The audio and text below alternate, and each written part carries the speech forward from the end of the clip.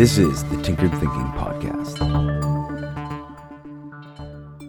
Episode 489, Peak Education. This episode is dedicated to London, who claims to have reached peak education. There are a few general areas in which we can strive to be better. We can seek to be in better physical condition through exercise and nutrition. We can seek to be wealthier by making more money. And then we can also, presumably, learn, acquire knowledge, and understand. The first, physical fitness, has a limit to it. We are constrained by the physical body that we have. Different genetic makeups accord to the sort of physique a person can acquire. Someone who is 5'2" can't reach 6 feet through any kind of exercise. In this respect, money and education are more alike. We can always make more money. There is no limit on this, as evidenced by the fact that the richest person to exist isn't in the past, but in the present, and these people, along with many others, grow richer every day. The success of the lottery is a great example of this belief.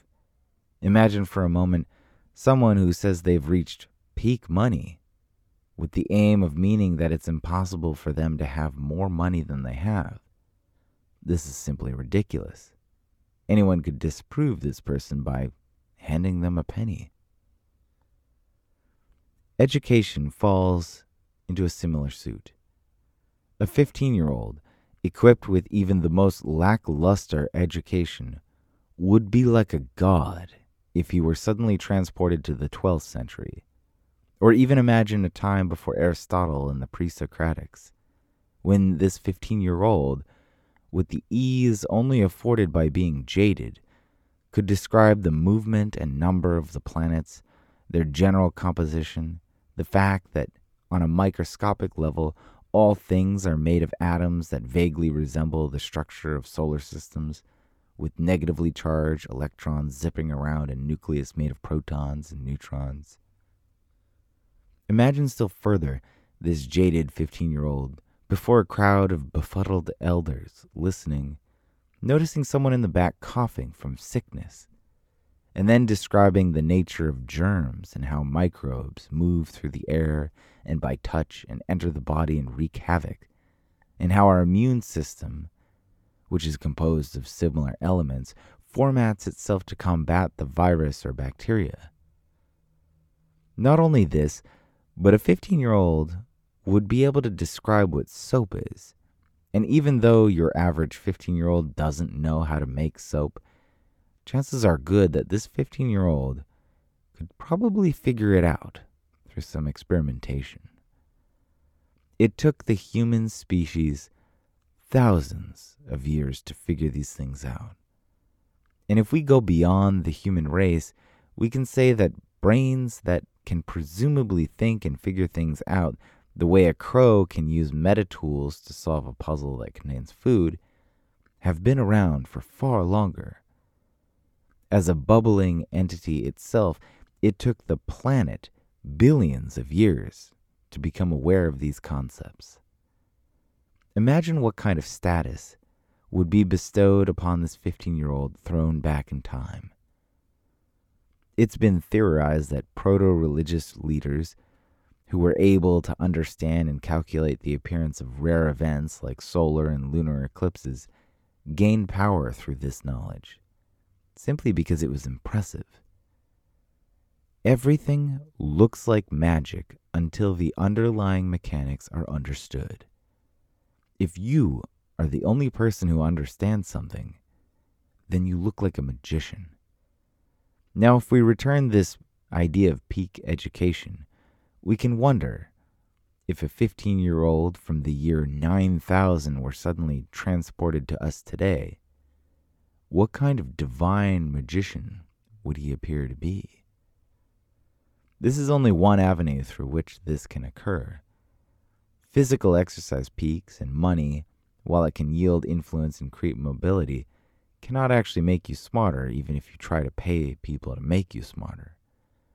It is only education that accomplishes this, but a still subtler distinction must be made here. Aside from some research initiatives, everything that one might learn in an educational institution falls into the category of what we already know. Attending a university is, for the most part, a giant request for information we've already gathered and integrated. Most educational programs are at base simply an elaborate vocabulary test, whether that means defining Gödel's theorem or describing the function and position of the substantia nigra within the brain. The cutting edge of education is ultimately self-education. It's a process of forming novel questions and seeking the answers by manipulating reality until reality shows you how it works in a way that no one has ever seen before. And if you can ask a good question that nobody has ever asked before, bonus points. If you can answer it, then fame and fortune may await. For we will all be amazed by something that seems like magic. To you, of course, it'll seem like an obvious no-brainer, since you understand. This episode relies heavily on the ideas explored in episode 390, Question About the Question.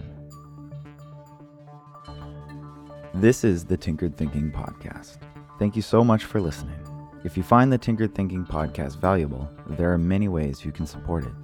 You can review it on iTunes, you can share it on social media with your friends, you can blog about it or discuss it on your own podcast, or you can support it directly, and you can do this on the support page at tinkeredthinking.com. Both one-time support and monthly subscription support options are available. Thank you for your support of the show. It's listeners like you that make all of this possible. Any feedback or questions are always welcome, so feel free to reach out. And until tomorrow, remember to be careful about the context.